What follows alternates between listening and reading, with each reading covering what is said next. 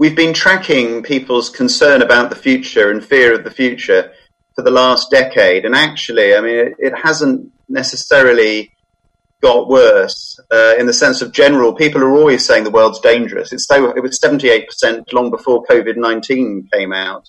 So, I mean, it all gone up a bit. But we generally, human beings, the reason we've managed to conquer the planet is because we are programmed to look for bad news or bad things and then do something about it. And if it's just litter, in good times, it's cracked pavements and litter on the sidewalk. In bad times, it's rather more severe, but the response in a way is the same. So we're always pessimistic about the future as a whole. We have a tendency to it. And I think it's interesting how actually people adapt to new circumstances broadly, remarkably well. Now, we are in the very early days, and we'll see what suicide rates after being locked, effectively confined in your home, go up. Real People is produced by Square Holes, an agency conducting and publishing customized explorative research on key consumer markets, customers, and population segments. Square Holes also provides associated consulting and support to ignite positive business and social behavior change. Visit squareholes.com for more.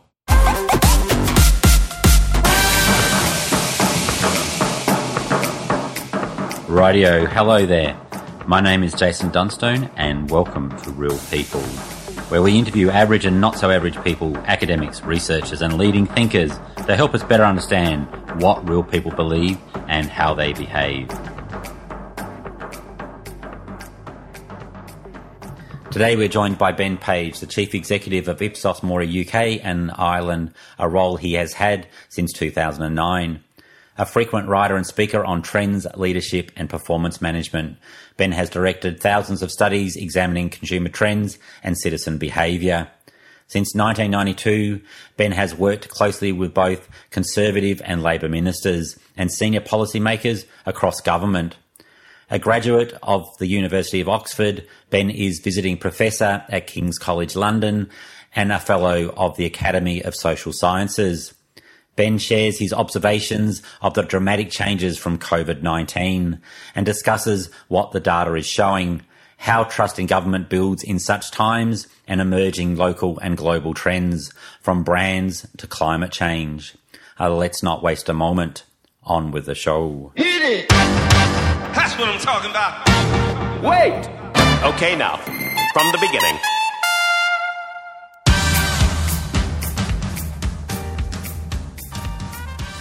Thank you so much for joining us today, Ben.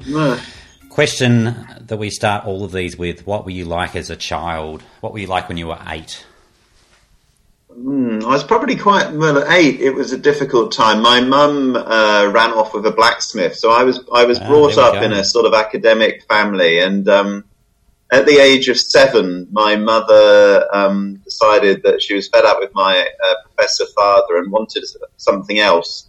So she got me and my brother, and we went to live about 30 miles away in the middle of nowhere, by British standards at least. There was no. It was just sort of electricity. The water was from a pump in the garden, and this was 1972. There we go. And 1972 was probably like 1968 in Haight-Ashbury in San Francisco. So she was doing her thing and having a great time. It was a very sort of passionate relationship she had with the blacksmith. But there was a lot of sort of violence, and she used to do things like put her hand through the window and stuff like this. And she was so angry. All sorts of stuff. So I was probably sort of quite. I was just doing my own thing. We used to just go off for long walks, and I used to go and sort of play with my brother in the countryside and read a lot of books from about 5 o'clock in the morning, and that went on through most of my childhood, and it turned out to be quite good to be, it made you quite academic. But yeah, that's what I was like when I was 8. Yeah. As your child informed your adult? Well, not necessarily. I mean, I'm trying to. I think it's interesting, isn't it? I know it's an interesting question. I guess you become quite. I think if you go through. I mean, at the time, I think the thing about childhoods is they're all crazy and wrong in different ways. And adults. What did Philip Larkin say? He said that your parents fucked you up, but I guess it makes you feel quite self-contained, possibly. And that can be good and bad. Yeah. Okay. Yeah. What's it's Sorry? I also did a lot of magic shows when I was a child. So I got an early, when I was 9, I started doing magic shows. I was in the magic circle in Britain in the 1970s. I was on television in 1976 doing magic tricks. And I think that got me used to standing up on a stage and all this sort of stuff, which I spend quite a lot of time doing professionally. And sitting down, reading books, trying to work out what they say. That ended up with a history degree, which, again, people might say, well, history, utterly irrelevant. But, of course, those who don't understand the past are destined to repeat it. The one thing about a history degree and market research is that you end up, certainly in the way it was done at my university, where you basically were given a list of about 30 books and told to come back in a week with a 3,000-word essay or something. Was you had to work out what you were going to look at, what you were going to read, what you were going to synthesize, and then work out what the narrative was, which is useful in our job because there's always too much data, or you've got impartial data, imperfect data missing. So you have to be, and people who have too little time for you to tell them all the data. So you have to work out what it all means. So I don't know. That's my sort of potted childhood. There you go. There we go. That's good. Thank you so much, Ben. What's the weirdest thing you've seen in the last week? There's lots of things going on, and obviously you're. I think no. I mean, the weirdest thing, the most shocking thing, is both in Britain and the United States is the rapid increase in unemployment. I don't know if you've seen the chart of jobless counts in the United States, but it drifts down for the last 3 years or something, or 10 years even, and then suddenly spikes to a level that hasn't been seen. Well, I don't know. It doesn't fit on the scale. It must be either the Great Depression or the 1970s or something. So that's the most shocking thing I've seen. I mean, I'm sure there was something else as well, but yeah. How are you digesting all of this? Is it obviously the horror of it all occurring, and listen to your talk, I think it was last night, referring to sort of the more dramatic changes to not since sort of World War II kind of comparisons, but as a researcher, sort of student of history. Well, I think we're obviously, we started tracking it I think in February, so we've seen it coming. I think it gets as they say, shit gets real when you start having to work out, when clients ring up and say, that £10 million job you're doing, well, you're not doing it anymore, and there's dozens of people whose livelihoods depend on doing it. So we're going through that process. I mean, it's basically like 2008, but at high speed. So you sort of saw 2008 coming, and then you could see it gradually unraveling. And it took I was just looking back at our numbers. I mean, we shrank for about 3 years after 2008. It didn't all happen at once. So one's sort of hoping that this is going to be a big hit, and then things will sort of level out and we'll know where we are. But, who knows? So no, my issue at the moment is running the business, and obviously in a large business, preserving cash, making sure you have enough cash for the payroll, which we do, fortunately, but then working out how you're going to weather the storm, and that involves judgments about how long the storm might be as well. And it is so sudden, isn't it? I know in Australia I wrote something at the end of February talking about our economy and are our businesses prepared for the future, and then because COVID-19 hadn't really hit us, it was in Italy and obviously China, and that was where the wave was starting to occur. And then really in the last 3 weeks here, it's sort of really, really smashed down. And I'm assuming UK has been rather similar in the last 4 weeks in particular. So how do you... we've been... something so rapid, so... Well, I mean, people are actually much more adaptable than you might think. So we've managed to get 1,500 people working at home. Some of them didn't have home computers. They were just doing office-based jobs and had office computers only, or even were doing physical jobs. And we've managed to get everybody working at home pretty much. I mean, I think the printers we might have an issue with because they can't really move their printing machines. I'm not sure how much demand there is for print at the moment. But it will come back. So we're juggling through it. But it is, it's just the speed of the shock. And I think people go through the sort of, it's a bit like losing your job or anything like that, stages of grief. There's a sort of, first of all, there's disbelief, and then there's sort of unhappiness, and then there's gradually acceptance later on. I'm not quite sure where we are on the curve at the moment. We'll see. I mean, I must admit, I'm sort of getting into I don't know about you, if you're in lockdown, I assume you are, but we're sort of getting used to being at home, and I'm much luckier because my son's 25. I'm not trying to manage 3 children at home with closed schools and trying to do my job, which would, I think, make it much more difficult. Mm-hmm. And your sense from the research that the world's accepting the lockdown and the change of behaviour and performing. Yeah, I mean, what you've seen is in certainly in all the countries I've looked at is a rise in satisfaction with and confidence in the government, which is something we always see at times of crisis. So Boris Johnson started his time in office last year as our Prime Minister with quite bad ratings by historic standards, and he's now as high as Maggie Thatcher was during the Falklands War. I think Mrs. Merkel in Germany now has 79% satisfied, and anybody who looks at political polling will know that this is just sort of pretty much astonishing. Mm-hmm. And it is this thing that we see, the same for Conte in Italy, Macron in France, have all seen massive lifts. Even the Aussies, I would imagine, you might start to see your Prime Minister, see some ratings go up. Yeah, I'm assuming you're getting criticism of politicians on social media in the UK, are you? I'm assuming that's... Of course, no. There's people complaining. I mean, there's complaints about the lack of preparedness, the lack of testing in the UK, and there's complaints about the lack of protective equipment in hospitals. But nevertheless, people can see that the government has acted quite dramatically. They're mostly staying at home. We've stopped panic buying now. We've sort of got over that first phase, which was the same as in China. I saw in Australia as well. Everybody became obsessed about loo roll. That's right. But once people realise the supply chains are working, they sort of calm down. That's the lesson from China, and I think even here within reason.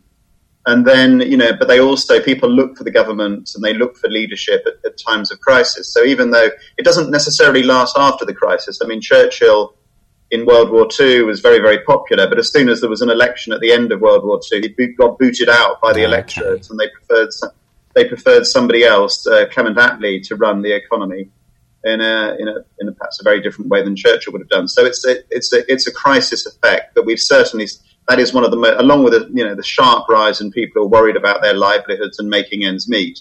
The biggest shift has been this, which is pretty predictable in a way, the shift in confidence in the government to do the right thing, etc. But in recent years, sorry, no, you go. Go on. In recent years, there's been declining trust in governments around the world, or political leaders, as I understand it. So some of the stats we'll look at is... that's complicated, actually. There's a report on our website called Trust, the Truth, because we got fed up with the lazy meme of journalists saying that, and to a certain extent, my friends at Edelman's PR, who put out every year for the folks at Davos that trust is in terminal decline, nobody trusts anybody anymore, etc. Actually, if you read our report, we looked at all of the time series data we could find for every continent on Earth going back to the 1950s. And, for example, if you look at trust in government or trust in other people in the United States. Now, clearly there is there is real polarization in the United States, but actually between 2011 and 2019, which is the last place I could get data, there was actually no decline at all in trust in America. Okay. But what there has been, and it's the same in Britain, trust in civil servants long before this crisis was the highest it's ever been. It's gone up about 40 percentage points since 1983. Trust in scientists has never been higher. Obviously, politicians aren't trusted, but then they never have been. So the figures for trust in politicians are sort of low, but similar to what they were when we first asked the question back in 1983. So there is a long-term crisis of trust in Western democracies, but it isn't new and it isn't acute. And I think one of the interesting things here is the tendency of all human beings, you and me included, to spot things and then create a pattern. So we think, oh, well, people have elected these anti-politicians, these populists, and this must be because they're so fed up with all politicians, and trust, as I've heard in the media, trust is at an all-time low. But when you dig into it, it turns out to be a bit more complicated. So North America has the longest time series, and what it shows is that the high point of trust in government was under Eisenhower in 1958. But, of course, you and I might not want to live in Eisenhower's America of 1958, where you've got racial segregation, the real threat of nuclear annihilation at any moment, and America, teachers doing duck and cover for the bomb landing, and a generation who've had to live through World War II and therefore know that you must respect authority, etc. So it declined in the 1970s after Watergate and Vietnam, and then there's been subsequent declines, but it hasn't got worse recently. It's just lower. And I think the debate we need to have on trust, I'm afraid you got me on a hobby horse. That's all right. Is really, for most of the clients that we have, the issue is not actually trust, which is blown around by all sorts of things and is very hard to influence, but is actually just basic competence. If you're brilliantly competent, you don't need to worry too much about trust because you'll build trust. Unless you're a sort of evil, there are some banks that are very competent that also will, are perceived at least to rip you off with any opportunity they get. And they do have an issue in terms of of empathy and sharing values. But for many organizations, it's merely about just be really, really competent, show you have good intentions, be transparent. Don't worry about trust. My clients who pay me to measure how trusted they are and use it as a key metric, I keep telling them, it's okay to look at it from time to time, but the newspapers can do more on this, or a bit of social media can do more on this. Whatever you're doing, and your numbers can be blown around all over the place. So focus on competence. Yeah. So competence and performance builds trust. Yeah, exactly. Yeah. Well, and it's funny actually. Where we sort of say, look at everybody, Apple, for a long time was sort of the blue-eyed boy of tech, and Microsoft was the big evil monster. But actually, if you look at what Bill Gates has done in terms of spending his money on dealing with AIDS and malaria, etc., in Africa and the developing world, and I don't think Steve Jobs spent quite as much of his money on this type of thing, but it didn't seem to, it didn't matter because actually Apple's products were just so lovely. All the protesters on Extinction Rebellion or the protests outside the stock exchange, 10 years ago or whatever, they're all carrying the products of these people. So it's complicated.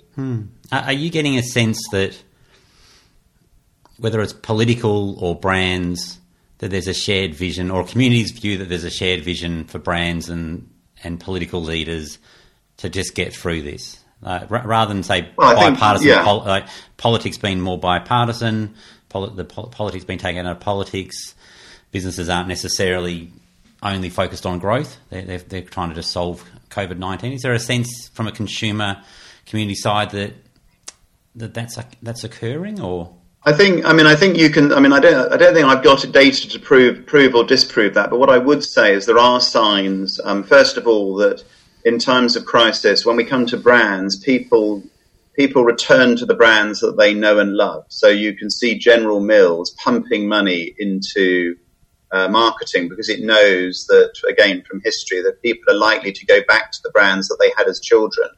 At this sort of time, when rather than trying something new and wacky, they want something that's reassuring.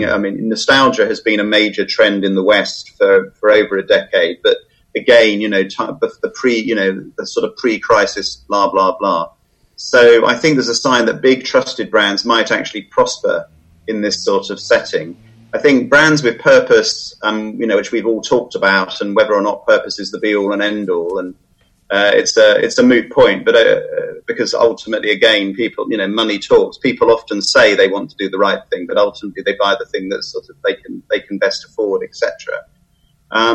Yet, I think purpose matters, and I think in theory, it's difficult. I've been asked this by journalists. Really, will brands that behave badly during the crisis suffer afterwards?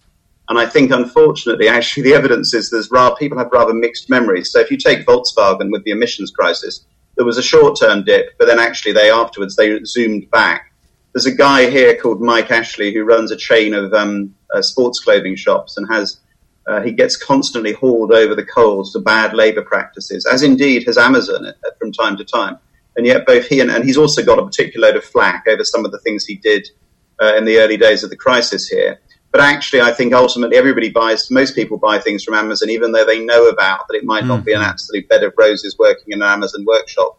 And I think Mike Ashley's very cheaply priced sports clothing will probably still sell after the crisis. So, as indeed are Volkswagen after they've been very naughty on emissions testing. So I think, purpose. I'm in business and we do purpose, and the world is completely different than it was when I started work in the 1980s in terms of the amount of free time we give people, paid time to go and do voluntary work, the amount we raise for charity, what we do on diversity, etc., etc., etc. But I think that's just the general atmosphere. The world is different than it was when I started work in the 1980s. So, business reflects society, politics reflects society. So I think the trusted brands will probably do okay. It's no harm to be seen to be turning your, if you're LVMH or whoever, it's no harm to be seen to be making sanitizer now. But ultimately, I think I'm not sure how long lasting that really is ultimately. How should business leaders be responding at the moment? How should brands be responding? Well, the main thing is just clarity about what you're doing. So people want to know, in the same way that they want leadership from politicians, as an employer, people want to know what you're going to do. They want clear, transparent, regular communications about what's happening. They want whatever you do in response to the crisis to be seen as fair. If you're a business like an airline, I mean, they're in absolute turmoil. Some more clarity about when or how you're going to get your money back. I mean, is pretty. I'm sure, like me, you've probably got lots of flights that you had booked for this year. And when you try and ring up to find out how you're going to get it back, it's like 2 hours on the phone if you're lucky, and then you get cut off at the end. So some very clear communications about these are the ground rules we're following, etc. And their response has probably not been ideal. But then, in terms of shock and awe of who's seeing money just disappear, they must be. It must be pretty. Running a market research business is one thing. Running an airline or a hotel group where your revenue just disappears overnight, it must be pretty shocking. Yeah, and it seems like a time to be the need to be sensitive to your customers, to your clients. It's a delicate one, really, isn't it? Because a lot of, I know we've got organisations we deal with that they're going through staff pulling their pay back or reducing staff numbers, or they're just not sure how they're going to make the numbers work. So you kind of really, it's that delicate line, isn't it? Really, it's not a time for hard sell. No, I mean, I think people trying to be if you're in business, trying to be helpful for your clients, or whoever they are, whether they're the general public, and you've seen supermarkets doing these, longer shopping hours for older people, or opening for the first hour and only people over 70 allowed in, and all this type of stuff. This is all good stuff. And it's interesting, actually, the supermarkets in business, partly because of the sort of speed of turnover and the responsiveness in terms of how they're run, they are the most trusted. Even before the crisis, they were among the most trusted businesses globally. And in the last crisis, they were generally seen as better than governments at acting in the 2008 recession, because they were doing all these deals, eat a meal with wine for £10, we know you live well for less, every little helps. These are strap lines of our supermarket chains in Britain. And I'm sure there's been similar things all over the world. And that, which is interesting, because again, you're showing empathy, you're providing, you're responding to the pressures that your customers are thinking. I mean, we're doing work free of charge for the National Health Service on what the staff are thinking at the moment for them, which is obviously a key issue with 1.3 million employees in the National Health Service here. Yeah, it's fair to say that consistently across the world, the general population is living in a level of fear? Yeah, I mean, although it's interesting on that, because we've been tracking people's concern about the future and fear of the future for the last decade. And actually, I mean, it hasn't necessarily got worse in the sense of general. People are always saying the world's dangerous. It was 78% long before COVID-19 came out. So, I mean, it all gone up a bit, but human beings, the reason we've managed to conquer the planet is because we are programmed to look for bad news or bad things and then do something about it. And if it's just litter, in good times, it's cracked pavements and litter on the sidewalk. In bad times, it's rather more severe, but the response in a way is the same. So we're always pessimistic about the future as a whole. We have a tendency to it. And I think it's interesting how actually people adapt to new circumstances broadly, remarkably well. Now, we are in the very early days, and we'll see what suicide rates after being locked, effectively confined in your home, go up markedly. There is some evidence that in France, domestic abuse cases in Paris, I think there have been up by 56% or something. So you can sort of see that. But I don't know if fundamental frameworks will change, actually. I mean, we've tracked some things back to the last century, and we can see that people are always worried about the future. Yeah. I mean, admittedly, at the moment, they're worried about paying the bills, literally, month to month. In fact, interestingly, the economic impact, which I guess is appropriate given that we've just closed down large sections of the economy, people are more concerned about the economic impact than they are about the personal health impacts. And of course, most people aren't going to die of COVID-19, but most people are going to see some sort of financial hit, either immediately or in terms of increased taxation at some point, unless we're into some new paradigm where somehow governments are able to print money and there's never any inflation and it just all sort of works. But we'll see. And I'm assuming that this is most people, or pretty well everybody, hasn't seen something like this before, so it's hard to get their minds around. But you're saying that they're generally quite adaptive, is that?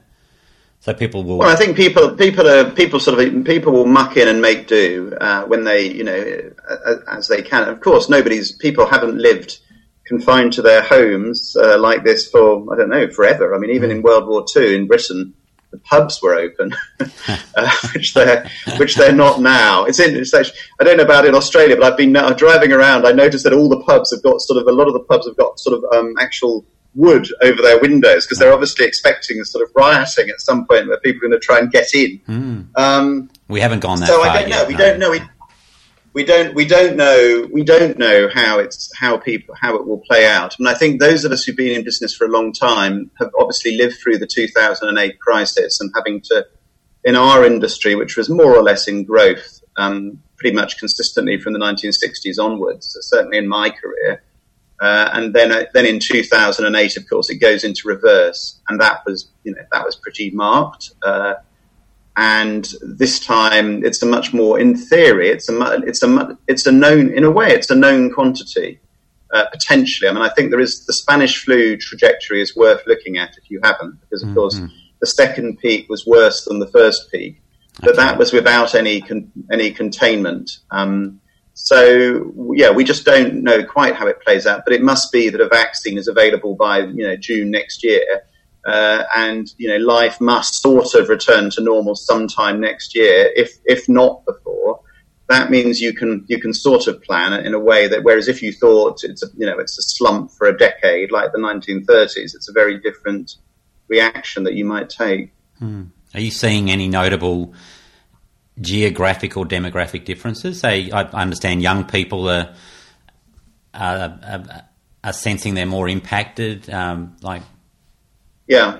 Well, young people, of course, are the ones who are most likely to have children in the household, or young children in the household. So, yes, they're also on relatively, I don't know if it's the same in Australia, but in Britain, what we've done since 2010 is tend to protect or even enhance pensioners' incomes. And the working age population has seen relatively little in the way of real pay rises after inflation's taken into account.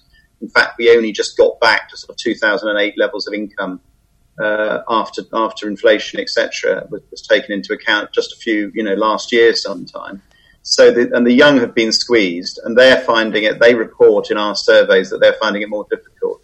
The place with the most young people, relatively speaking, is London, which is also a Labour voting city. So London is more negative, and young people are more negative about the government's handling. But, of course, attitudes to the government's handling of the crisis are polarised along party political lines. So if you're a Conservative voter, you can do, the government can do no wrong, and if you're, broadly, and if you're a Labour voter, of course, you're much, much more critical.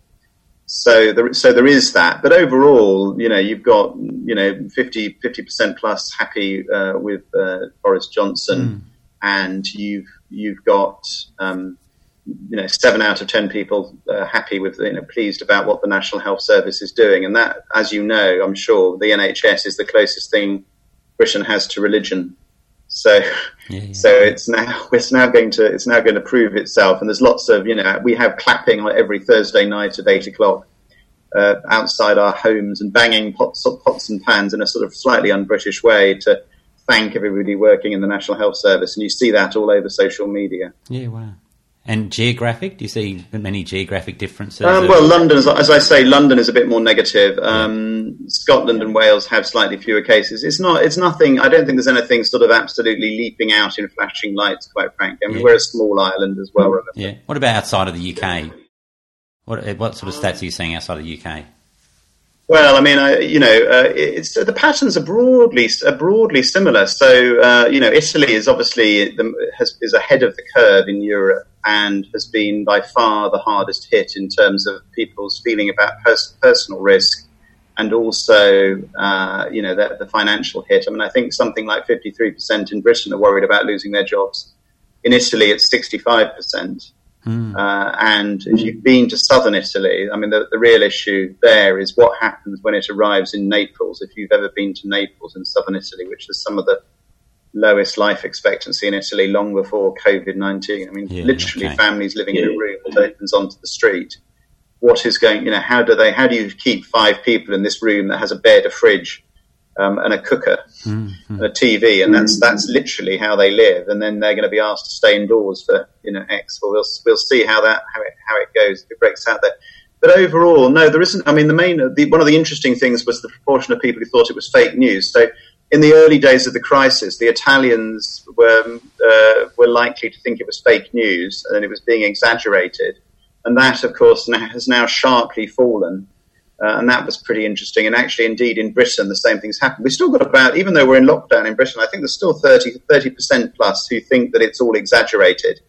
And there is an interesting difference between Leave and Remain voters, where 59% of Remain voters say they're staying at home all the time, and the Leave voters, it's 47%, which is interesting. Maybe they're just anti-authority or something. Yeah, okay. And the US seem to be a bit more apathetic about it, is that?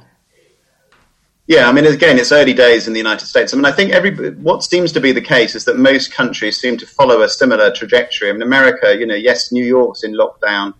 Other parts of America haven't even gone into lockdown yet. And so you're going to, you'll see, because of the devolved nature of the states, it's going to be a different pattern. The sad thing is that it may well be that America will eventually, everything will be like Italy. And that is pretty dramatic. I mean, one interesting thing in all of this, in a sense, is whether we see now a permanent, this is the sort of final death knell for neoliberalism, because, we've now we've got a government in Britain that is taken over the operation of the railways, which was a Labour policy. It's basically paying basic income to a large number of people, which again was not, even Labour didn't propose a basic income, although they might have liked to do. And now the Conservative government is doing all these things.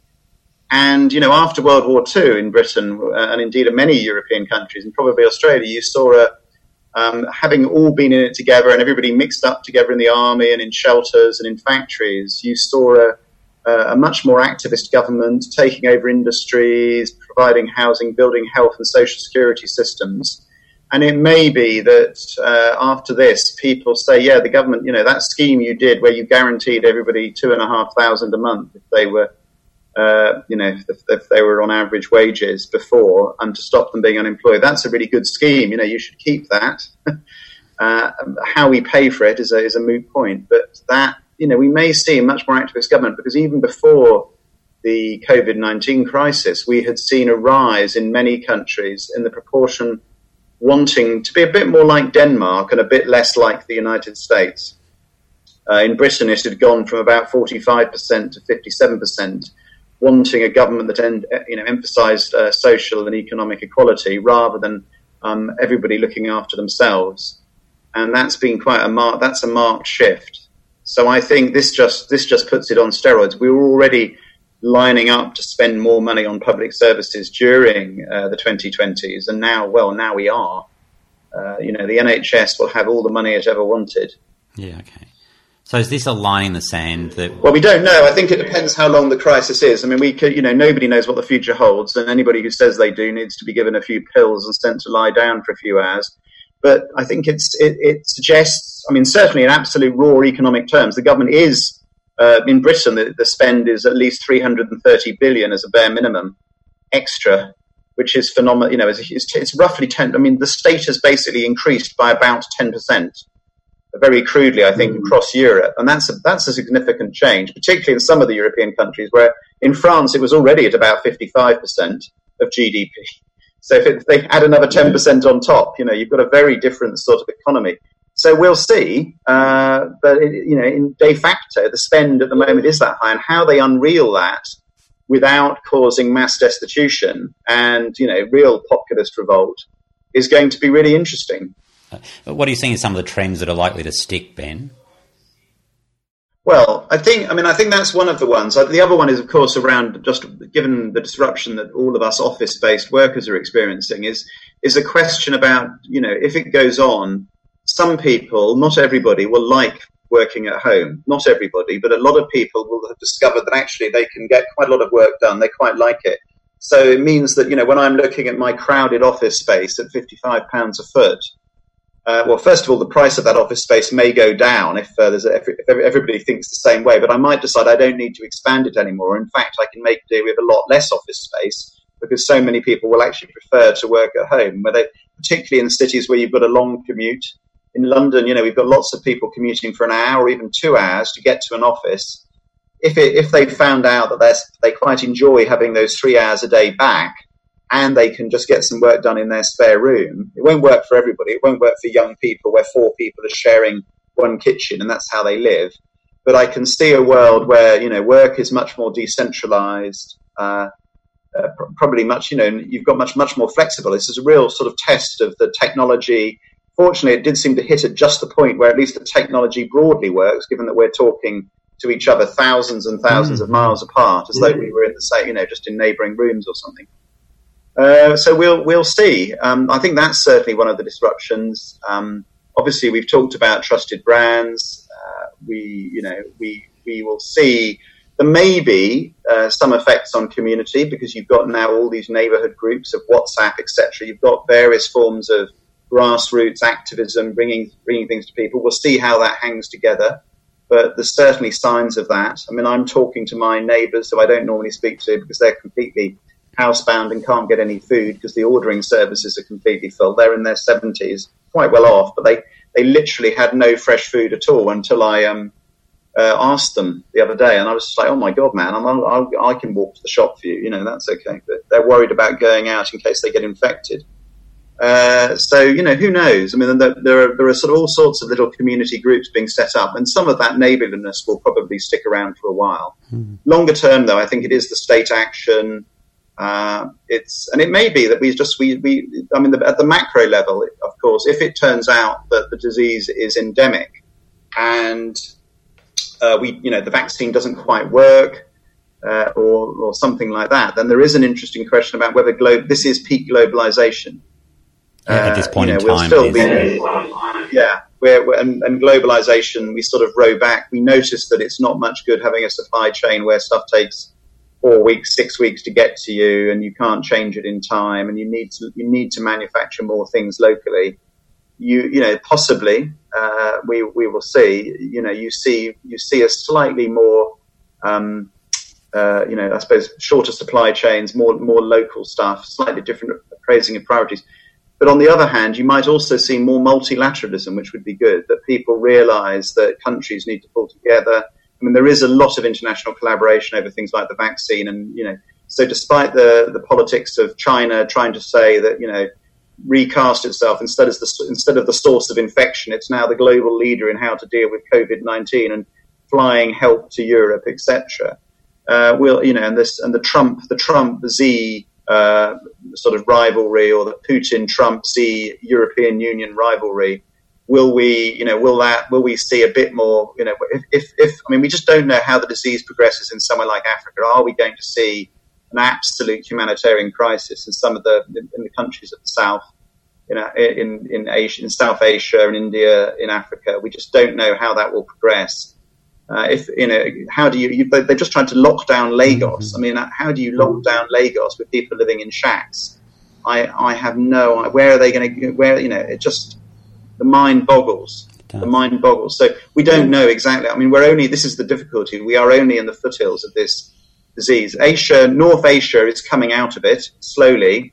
We don't know if we should trust the Chinese data or not, because you see on social media sort of huge numbers of urns for cremated remains being sent to the centre of the infection, and you don't know if that's for the people who died in the past or the people who are actually still dying.